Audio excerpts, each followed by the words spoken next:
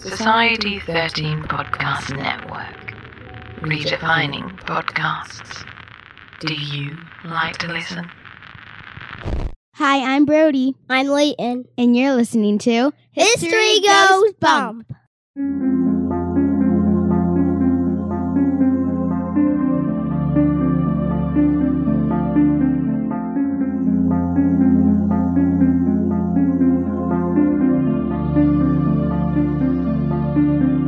History tells the story of the world and of our lives.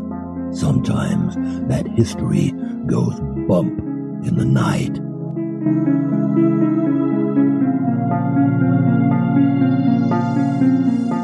Broadcasting from the center of oddity and the supernatural in Central Florida, it's the History Goes Bump podcast.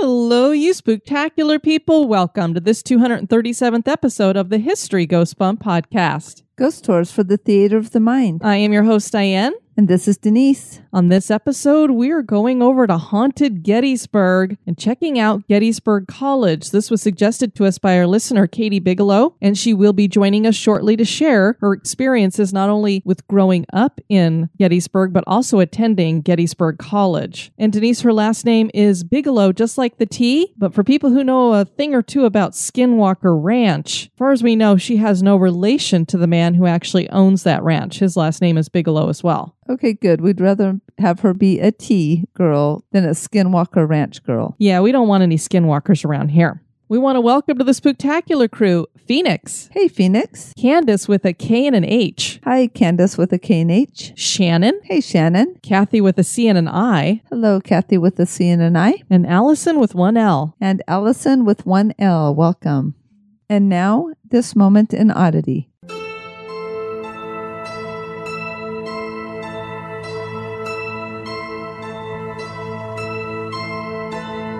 There are around 3,200 species of the treehopper insect.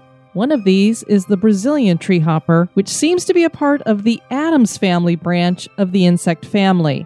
This is an insect that leads a solitary life in treetops, feeding off the sap and leaf stems. Pretty normal bug stuff until you see the thing.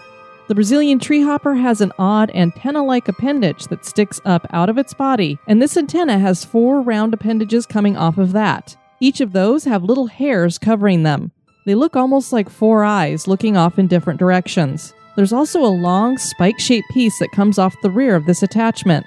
Scientists are unsure if they actually have a purpose, such as to scare off predators, or if they're meant to be ornamental. Now you know you want to go Google an image, so do it. We think you will agree that the Brazilian treehopper certainly is odd.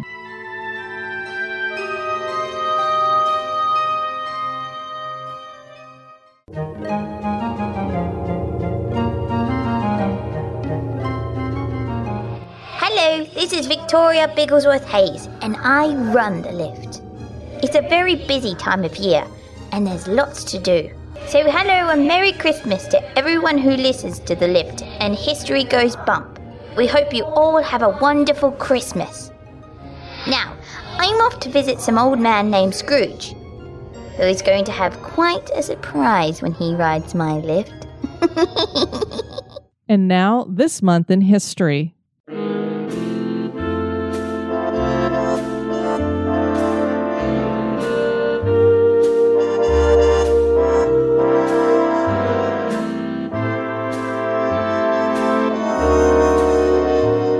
In the month of December, on the 5th, in 1967, the Silver Bridge that spanned the Ohio River in Point Pleasant, West Virginia, collapses.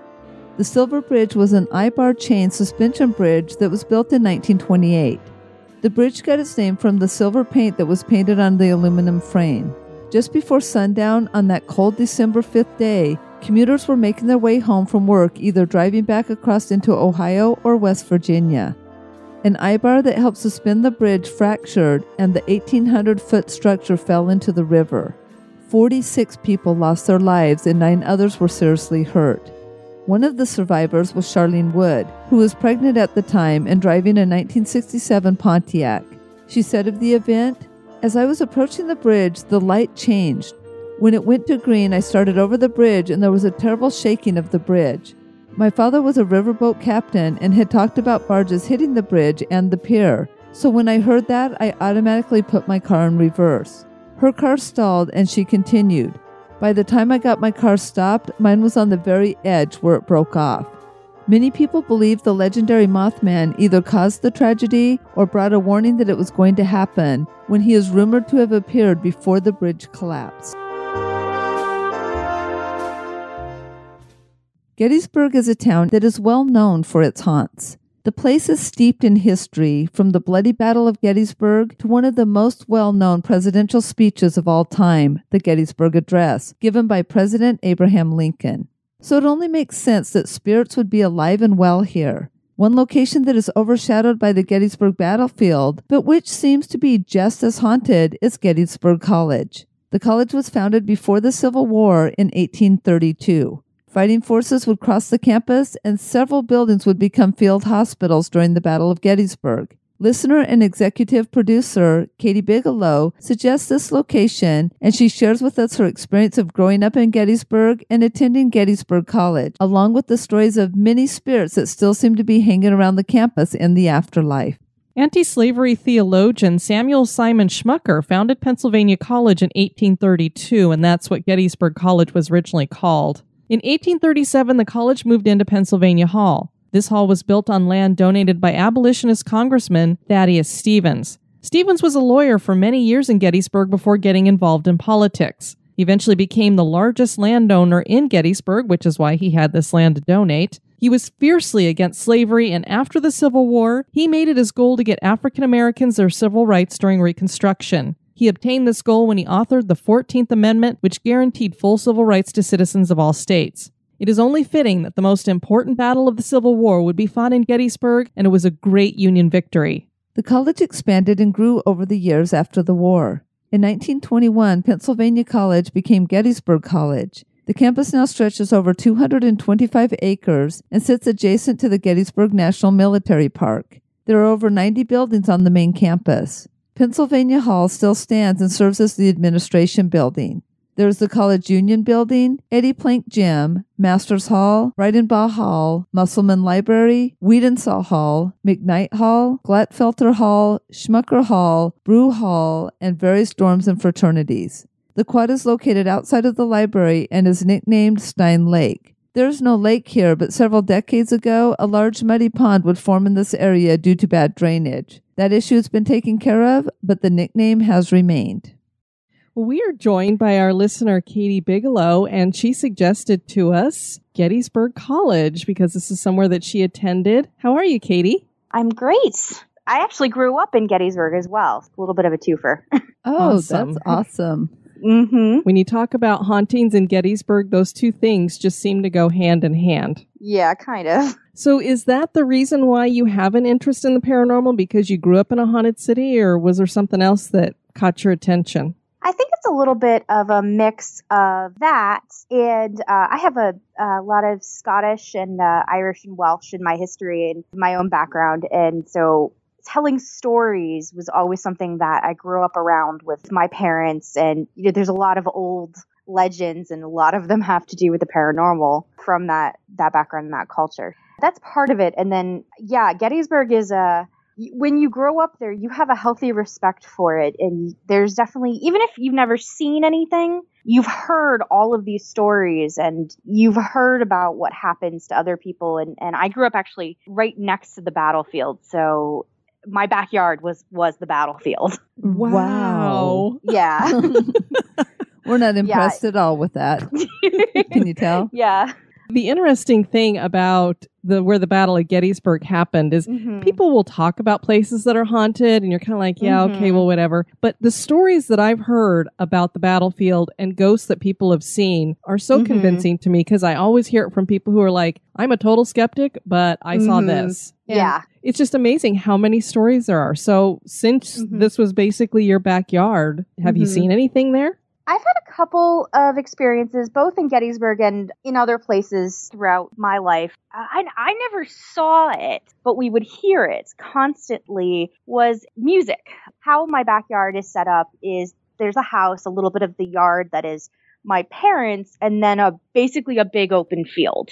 And that was the site of the first day, the fighting. It's kind of on the north edge of town. There's some kind of rolling hills and what's called the Peace Light, which is a kind of eternal flame that's set up. It's very pretty at night. I'd often have to walk my dog back there when I was younger in high school, and the dog would have to go to the bathroom later at night, and you would hear music, Civil War music, a lot of times. Wow. And again, this is a big open field. It's flat. There's probably at least a mile or two to the next house, and so it's just black. And there would be music, like fifes and drums playing very distinct, like Civil War era music. And multiple people in my neighborhood would hear it. My parents have both heard it. I've heard it. But you'd never see anything. You would never see people out there. It would just be the music. And that was always very strange. My dog did not like it at all. It was interesting. You said this is at night. So obviously this isn't reenactors out there or somebody who's just out there. That's very strange too. Yeah.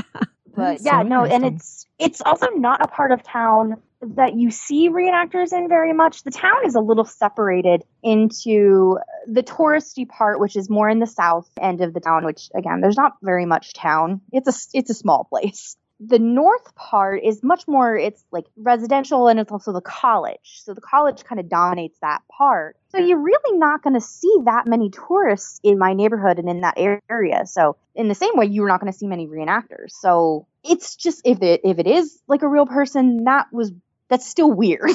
Yeah. It's still just never something we could explain. So you've had experiences at other places too. Would you mind telling us about those?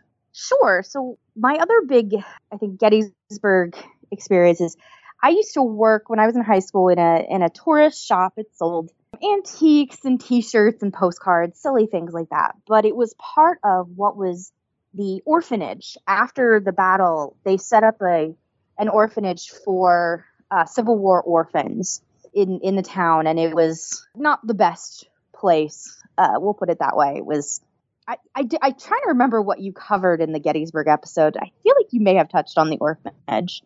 I can't remember either. Yeah, but the orphanage was it was run by it was one of those places that was started with some very good intentions, but run by a woman who did not have good intentions, and the kids were treated very poorly in this place. And I'm just a regular teenager just trying to run a summer job and make some money.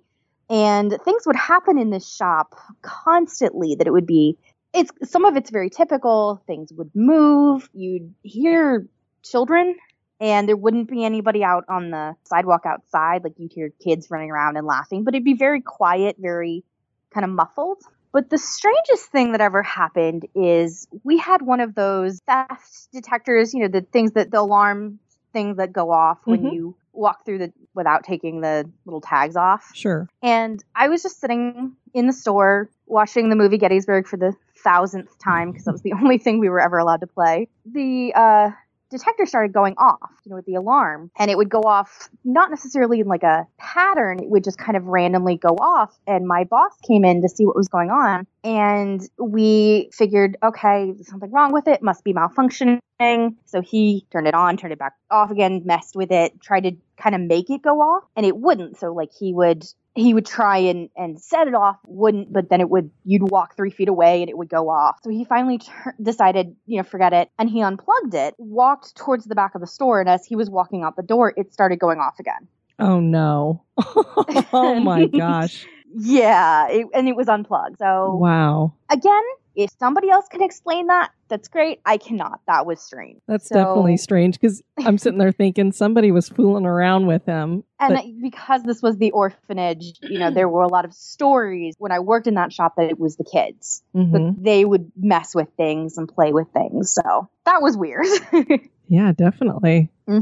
So there's been plenty of times driving on the battlefield at night, especially growing up there and being a local. You kind of try to avoid it if you can, but it's sometimes shorter to drive through the battlefield than it is to cut through town. So there's a lot of places that you just don't go. Growing up there, like we would go out there and try and scare each other, see how long you can stay out there. But there's even some places we would never go to places like Devil's Den or the wheat field or back in that area near the woods. It just was too creepy. People would see things, hear things. You would often like hear stories about men crying and like in pain and things like that. Again, I didn't, but I knew people who, this is probably not the nicest thing, but again, we're a small town. We all grew up together, but you'd have new kids come in and you try and scare them and take them out to the battlefield and see how long they can stay out there. And yeah, people would hear things. I would definitely hear friends in high school say, especially people who lived out there or had to go through the battlefield to get to where they live. The other thing about Gettysburg is the town is in a little bit of a valley, and there are mountains on the north and west side, and a lot of people live in that area. So you have to go through parts of the battlefield to get home. And it would be strange. And again, it's like everything in town is haunted. And that's what people say. You have to take some of it with a grain of salt. My brand new high school, which was built in 2002 or something like that, was haunted because it had been built on the site of a field hospital, and it was like everything just transferred over. So it was things like that. You would just hear a lot of stories about people's experiences, and you have a healthy respect from it. Well, it makes sense because, like you said, it's not a huge city. And then it's only about 7,000 people. Yeah, every building practically was used as a hospital because you had so many injured people that they didn't have anywhere else to take them. They really didn't. After the battle, both of the armies got out pretty quickly, especially the Confederates. So they basically left behind anybody that they couldn't carry. And for the Union, that they were often taken care of as much as possible and given as much of a proper burial as possible. The Confederates really weren't. If they died, they were pretty much put into mass graves, some of which have never been found, which is a whole other thing. Sure. So they say there's about 1,000 people still unaccounted for. That could be that they were prisoners. That could be that they ran away. It could mean that they were killed and just never identified. When the stories about the town after the battle are pretty horrific about what the people had to deal with, and the smell is another thing that you'll hear a lot. People actually used to use handkerchiefs dipped in things like peppermint and lavender and mint to try and cover up the smell because, again, this is July. And while we don't get as hot as Florida, it's pretty hot and it's pretty humid. And having that many dead people and horses, that's the other thing. People would do anything they could to try and cover up the smell. And they say that in the summer you can still smell the peppermint from the handkerchiefs that everybody was carrying around. Thank good that's the part that you smell. I know, I was about to say at first when she said you can still smell, I'm like, oh no. Yeah, no, apparently it's the peppermint. Again, not something I've experienced, but the other thing with Gettysburg is when you're local in the summer, you try and leave because we try and avoid the tourists as much as possible. We welcome them and we thank them for bringing money to the town, but we try and hide as much as possible. We're going to be converging on you in September, so you won't be able to hide from us. You can't run or hide. It's a good time to come, actually, because it's not crazy busy, but stuff is still open. You'll still be able to do some tours and see some experiences. And if you get here in time for the leaves to change, the mountains are the Appalachian Mountains, so it's very pretty. We're definitely going to be there, so it'll be fun. That's great. So you went to Gettysburg College. Did you go all 4 years there? I spent a year abroad, but for the most part, yeah. And what years did you attend? 2004 to 2008. Very cool. This college, just an overview of it, I went, wow, what a great place to attend because it is steeped in history because this college literally goes all the way back to the Civil War. It goes a little bit further than that, actually. So when did it open? So the college was founded in 1832 by Samuel Schmucker. He was a Lutheran theologian. Lutheranism is pretty solid, both within Gettysburg College. It's affiliated, but also in Gettysburg itself. And he was anti-slavery. He was very big into all of those movements. And it was associated with the Gettysburg Seminary, which is still in existence today for a long time, but eventually they separated into two different schools of thought and two different institutions as well. And was it open to both men and women at that time? No, it opened to women in the 1880s. So originally it was just men, but it did accept women fairly early compared to some schools. So when the Civil War started, the college actually got a little bit involved because the armies came through there and... Yep. At the time, the college was pretty much just one building. It's now called Pennsylvania Hall, and it's this big white building. I do remember you talked about your elevator story. This is the place that happened. And pretty much everything was held in that building.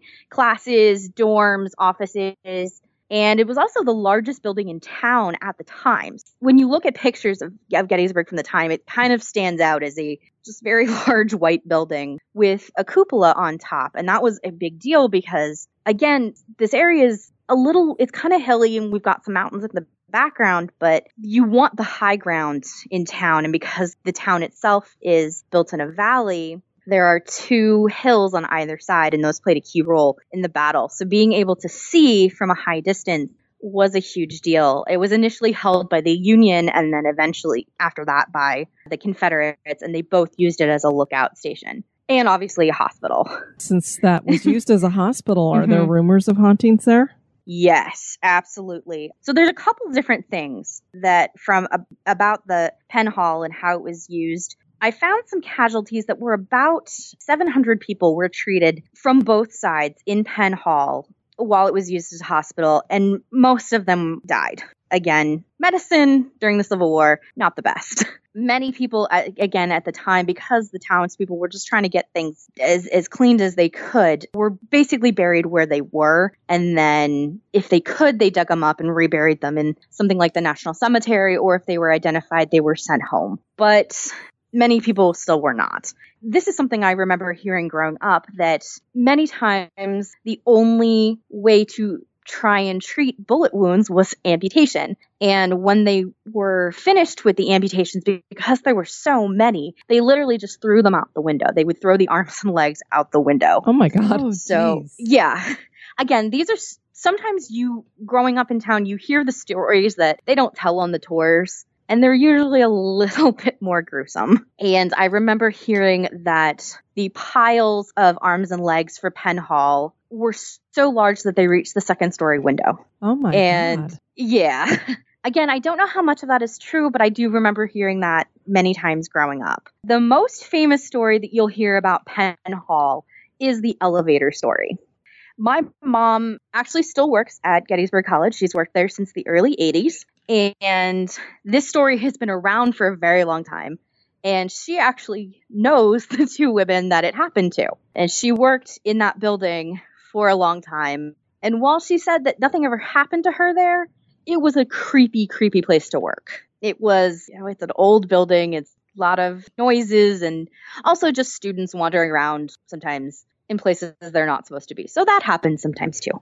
The elevator story is that two women were taking the elevator from one of the higher floors down to the first floor. They were leaving one night after work. Instead of going to the floor that they wanted to, the elevator took them all the way to the basement. And when the door opened to the basement, there was a scene basically out of a horror movie that they saw a Civil War hospital scene with men being amputated on and screams and cries and blood everywhere. And they saw a hospital, either a doctor or an orderly who saw them and tried to beckon to them to come and help him. They said he looked frazzled and, completely overwhelmed. And of course, they're frantically pressing the buttons, trying to get the doors to close and take them anywhere but the basement. Eventually, the doors closed and they went upstairs, terrified out of their minds, found a security guard, and he went back down to the basement with them. And there was nothing there. But This story has definitely made its rounds. It's the most famous thing that you'll hear about Penn Hall. Well, the thing with that is it was a shared story. It wasn't just one person reporting it, that they both saw that. So, wow. Yeah, I've taken that elevator and it's old. It's kind of rickety. And I've been to the basement. Now it's just files and shelves and stuff. It's pretty boring, actually. But you can see why it would creep people out, having no control over that and seeing something that you only ever hear about. Yeah, I can see how that would be absolutely terrifying. Well, what's interesting about it, too, is it's almost like you've gone back in time when you go down the elevator. there's an interaction there. So it's an intelligent because he's seeing them and he's motioning, come help me. So that's just bizarre. Yeah, there's a couple stories like that throughout Gettysburg where you'll have people interacting with ghosts. There's another story of a soldier at Devil's Den, which was a scene of a lot of very intense fighting that people interact with what they think is a reenactor. But there's nobody supposed to be doing that. There's nobody registered with the Park Service. And this guy's been seen a couple of times. But there's also things that are more like the residual, like they're just replaying. So it's a definitely mix. The other thing that you'll hear about Penn Hall is the cupola up on Penn Hall, where there's a flag now, and it's very, very nicely lit with like lights for Christmas and things. That people will see a signal officer up there. Sometimes, like the people don't really say if he's Union or Confederate. It's hard to tell, but people will see a man up there, and you can't really get up there. It's not really something you can do. It's locked, so you need special privileges to go up there. But they'll see people up there just walking across campus, and he either tries to signal at them, like, come help me, or he points a gun at them. And it's like a Civil War replica rifle. So they'll see, that's something that people have seen a couple of times, and they'll go and get a security guard, and they'll go up and check, and there's nobody up there. So he's been seen a couple of times. And a lot of times it's students that will see him. And it's usually pretty late at night. Oh, that would be pretty freaky. You're just walking home from studying or something, and then all of a sudden you see this guy up there. Penn Hall is also right next to the library, so I'm sure there are many people who are leaving the library late at night. Are all the ghosts that they have there, do they all date back to the Civil War, or do you have some other ones? So I actually have a couple. Most of them will date from the Civil War, but I have a couple. My dad interviewed a couple security guards a few years ago, and they had some other ones that I can't quite explain. And they're not well-known stories, but they're kind of interesting. One story is actually from Penn Hall, is that a security guard was walking outside and he saw a woman on a bicycle and she was naked. And he tried to follow her to say, hey, what's going on? Put some clothes on. Yes. Why are you doing this? And she turned into where the door is to Penn Hall. And there are some big steps coming up the front of Penn Hall. And he found a bike leaning up against the steps, but he could never find her. And Weird. He went inside the building, looking around. Yeah, that was very strange. There are two other buildings on campus that are really, really well known for ghosts. One is Gladfelter Hall, which is actually right next to Penn Hall, and it's another older building on campus, built in 1899. And it's it's a Romanesque revival building, and it's got a very tall clock tower in the front.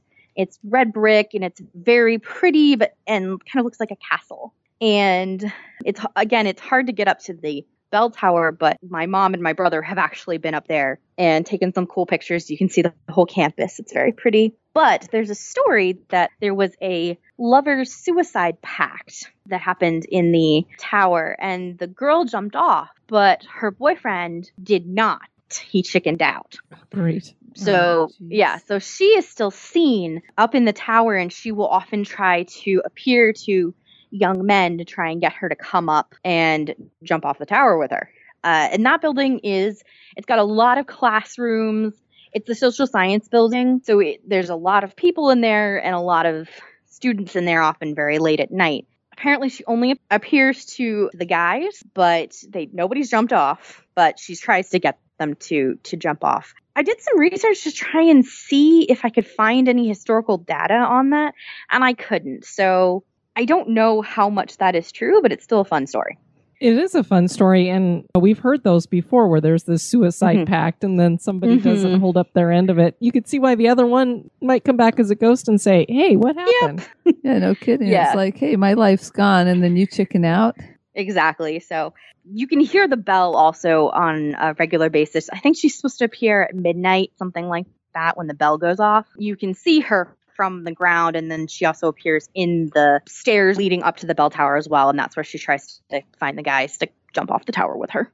And then another story that my dad heard from a security guard was that he was in Gladfelter Hall, and he was doing doing his rounds in the basement, and he found a set of muddy footprints going from one hall to the other, like one side of the hallway to the other, disappearing through the walls. And he had just checked this whole space, and there was nobody in the building, and cleaned them up and was very confused by it.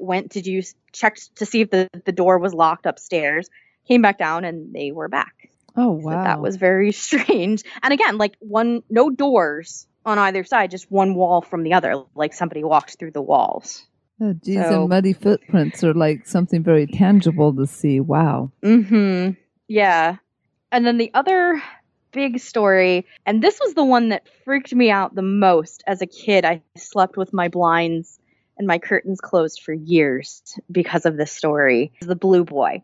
Stevens Hall is a dormitory, and it's one of the older ones on campus. It's across the quad from where Penn Hall and the library and Gladfelter Hall are. There are a section that's mostly the academic buildings, and then there's across the street is the Lutheran Church and the dormitories, and Stevens Hall is one of them. Stevens Hall, I'm not sure when it was built, but probably around the 1870s, 1880s. And it was for a long time an all-girls dormitory, and it was actually an all-girls preparatory school before it became associated with the college. Women were admitted in 1883, so this story is supposed to take place a little bit before that. The story is that the orphanage that I talked about earlier, which is kind of across the town, but again, small town, so there's not like a ton of space, maybe half a mile between the two buildings, that a little boy ran away from the orphanage and he hid with girls from this prep school. The girls were not allowed to have any boys in the building, little boy or men or anything. So he was hiding with them, and either house mother or headmistress came to knock on the door, and so they had to hide him very quickly. And they put him on the windowsill outside and told him just to stand out there, be careful, and wait. This is in the middle of winter, and Pennsylvania winters are not kind. And so they thought they would only be a few minutes, and then the headmistress would go away, and they could open the window and let the little boy in. Turned out that it was quite a while that the headmistress took them downstairs and talked to them for a long time. And when they came back up, of course, they ran to the window to get him out of the cold, and he wasn't there. And of course, their first thought is that he fell. And they looked down, and they couldn't find any indentations in the snow that he had fallen. They went downstairs to look to try and find him. They couldn't find him. They never found him. They don't know what happened to him. The story is that he now haunts Stevens Hall, and he haunts especially the third floor, which is where this was supposed to have happened. Students will hear a voice, and it's always women that hear it. It's not men. They'll hear a little voice that says something like, I'm cold, help me. And when they open the blinds or open the window, there's a little face of a boy, and it's blue, hence the name. And he says, I'm cold. If they don't answer the voice, and he'll knock at the windows too. I remember one story that was a girl saw help me written in the frost on her window, but it was written backwards, like it was written from outside. Weird. Quite a few people have heard that story, talked about that story, seen him, heard him, and it's the third floor of Stevens Hall. Yeah, that one terrified me as a kid. Well, I wouldn't want to see it either, and you answered a question I was going to ask you. I was going to say, do they call him Blue Boy because he was wearing blue or because he was frozen? Sounds like it was because he was frozen. Wow. Mm-hmm. Yep.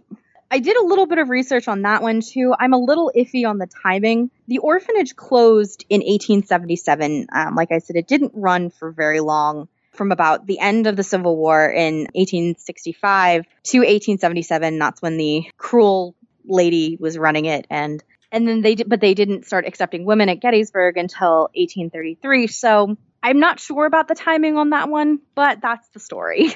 So I never lived in Stevens Hall, but I know people who did, and the third floor especially was creepy, but it did get some renovations not too long ago, so it's less creepy now. So in addition to the Battle of Gettysburg, we also have a connection with Dwight Eisenhower. He was part of a training camp on the battlefield before the Civil War, and that's kind of how he found Gettysburg.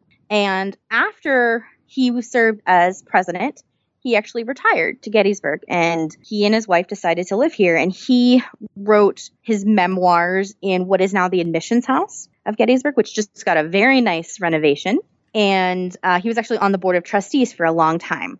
They eventually moved to a farm outside of town, which is now known as the Eisenhower Farm, and you can tour it. And he lived there until his death in 1969. And he's pretty well known in the town. I actually went to Eisenhower Elementary School, which doesn't exist anymore, but it had a very big, creepy oil painting of President Eisenhower. So one of those ones that follows you with its eyes. Oh, sure. Yeah. I had no idea he had such a connection to the city. Yeah, his kids are actually still pretty involved with the college. They'll do a lot of events and things like that, and they're also very involved with the Eisenhower Farm as well. And you're supposed to be able to see him both in the admissions house and on the Eisenhower Farm. The farm has more stories, which I don't know as well, and some of them have to do with Mamie as well, his wife, and moving things around and changing things. Apparently she doesn't like it if you change things, but he is seen apparently in the admissions house just kind of walking around and staring. And like I said, he wrote his memoirs there, and there's actually a leadership scholarship that's run out of the Eisenhower Foundation. And so yeah, he's pretty solidly connected with Gettysburg. Now when I was just kind of skimming some of the information, they also had a house early in his military career that was right across the street from the college, correct? And it eventually became one of the fraternities? Yeah, a lot of houses have been fraternities, and now they're something else. Okay. So now it's where that leadership program is run out of. Oh, okay. Yeah, but he did used to be a fraternity, and that's where he was when he was doing the training camp. Okay. So he had a couple different houses in town. The other thing is that there are a lot of smaller houses throughout campus that are now, they were owned by maybe individual people, but now they're part of the college. One of them is a fraternity house that's actually right next to my parents' house. And there's supposed to be a little boy in that house that is often seen at fraternity parties. Oh, great.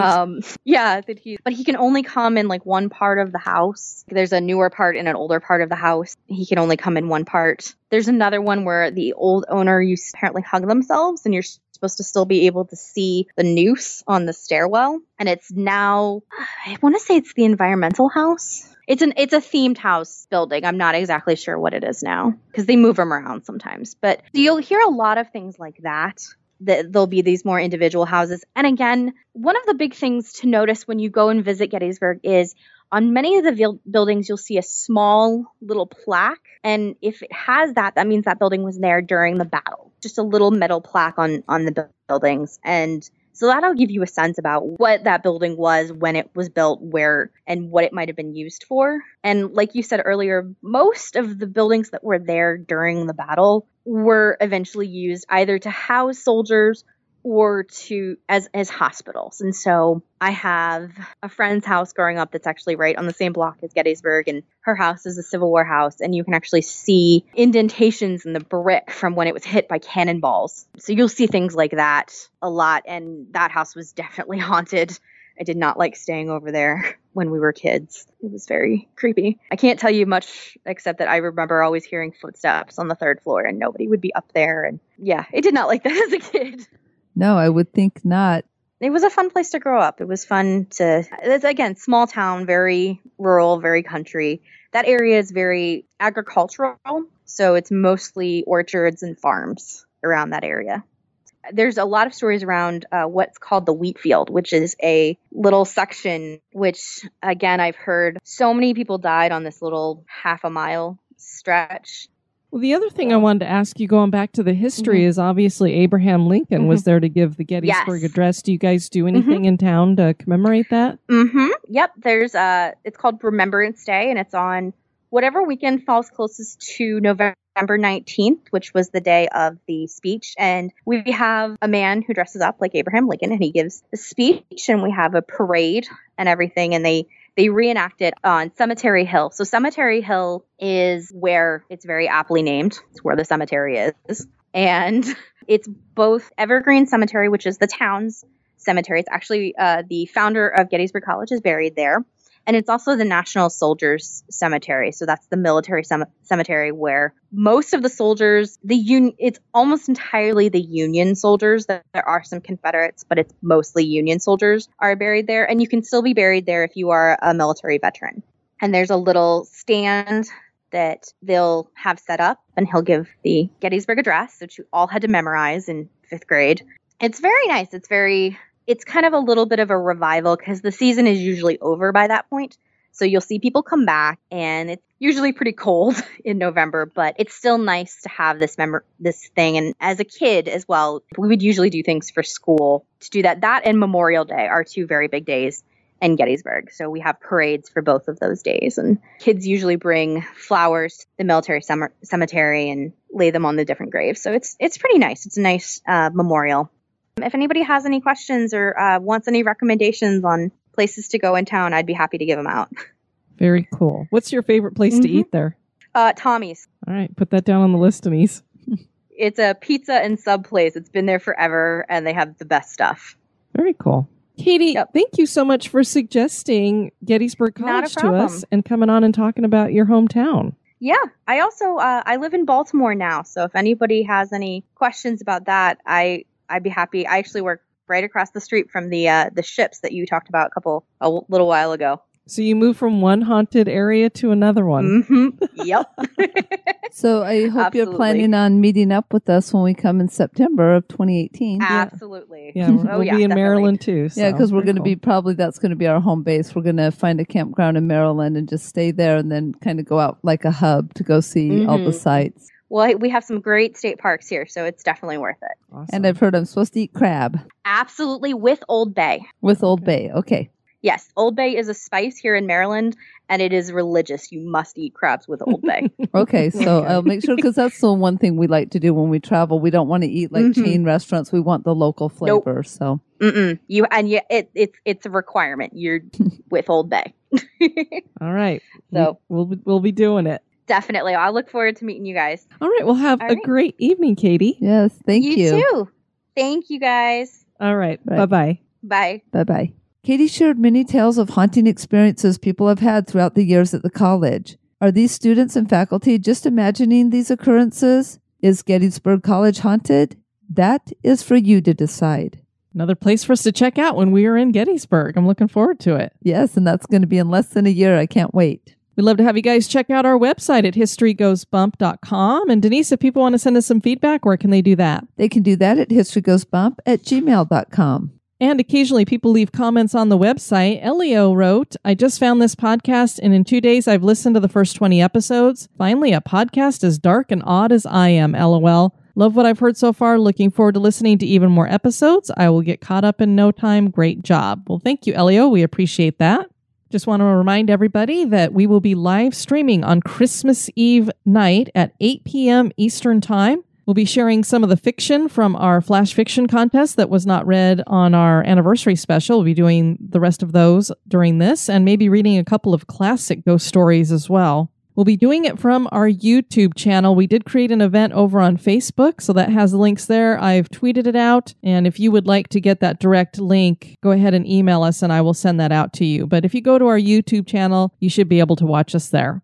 We have some reviews to share from Apple Podcasts. The first one is from Sheep for Him, binging complete, 5 stars. Shoo, took over 3 months to get through all of the episodes. I love the Moment Oddity, and I'm so glad that you kept this month in history. I also love all the history before the scary ghost tales. Can't wait to visit some of these places, and I will be checking out my local cemeteries. Well, good for you, and thank you for that. The best review person ever, Bump, 4 stars. I really enjoy this podcast. I just discovered it a few weeks ago, and after I listened to a recent one, I went back and started from the beginning, and I listened to 2 episodes every day while I walk my dogs. I love Diane and Denise. They're adorable. I like how the episodes have 3 parts and how much care is taken to research the haunted sites. I love getting all the little nuggets of history, the odd, the haunted, and the ordinary. And even though sometimes the topics can be dark, this is a delightful podcast. Thanks for being entertaining, educational, and G-rated. Well, you are welcome. And Homeschool Rocks, easy and fun, 5 stars, pleasant, fun, and informative. Well, thank you for that. I want to thank you all for tuning into this episode. I've been your host, Diane. And this has been Denise. You take care now. Bye-bye. This episode has been brought to you by our executive producers. We'd like to welcome new executive producer, Elizabeth Dries, and thank you to Mackenzie Grundle for increasing your pledge. Thanks, ladies. Be sociable. Drop the chain rattling, neck biting, and shape shifting, and join us on Facebook and Twitter at History Goes Bump. Like the page and follow us.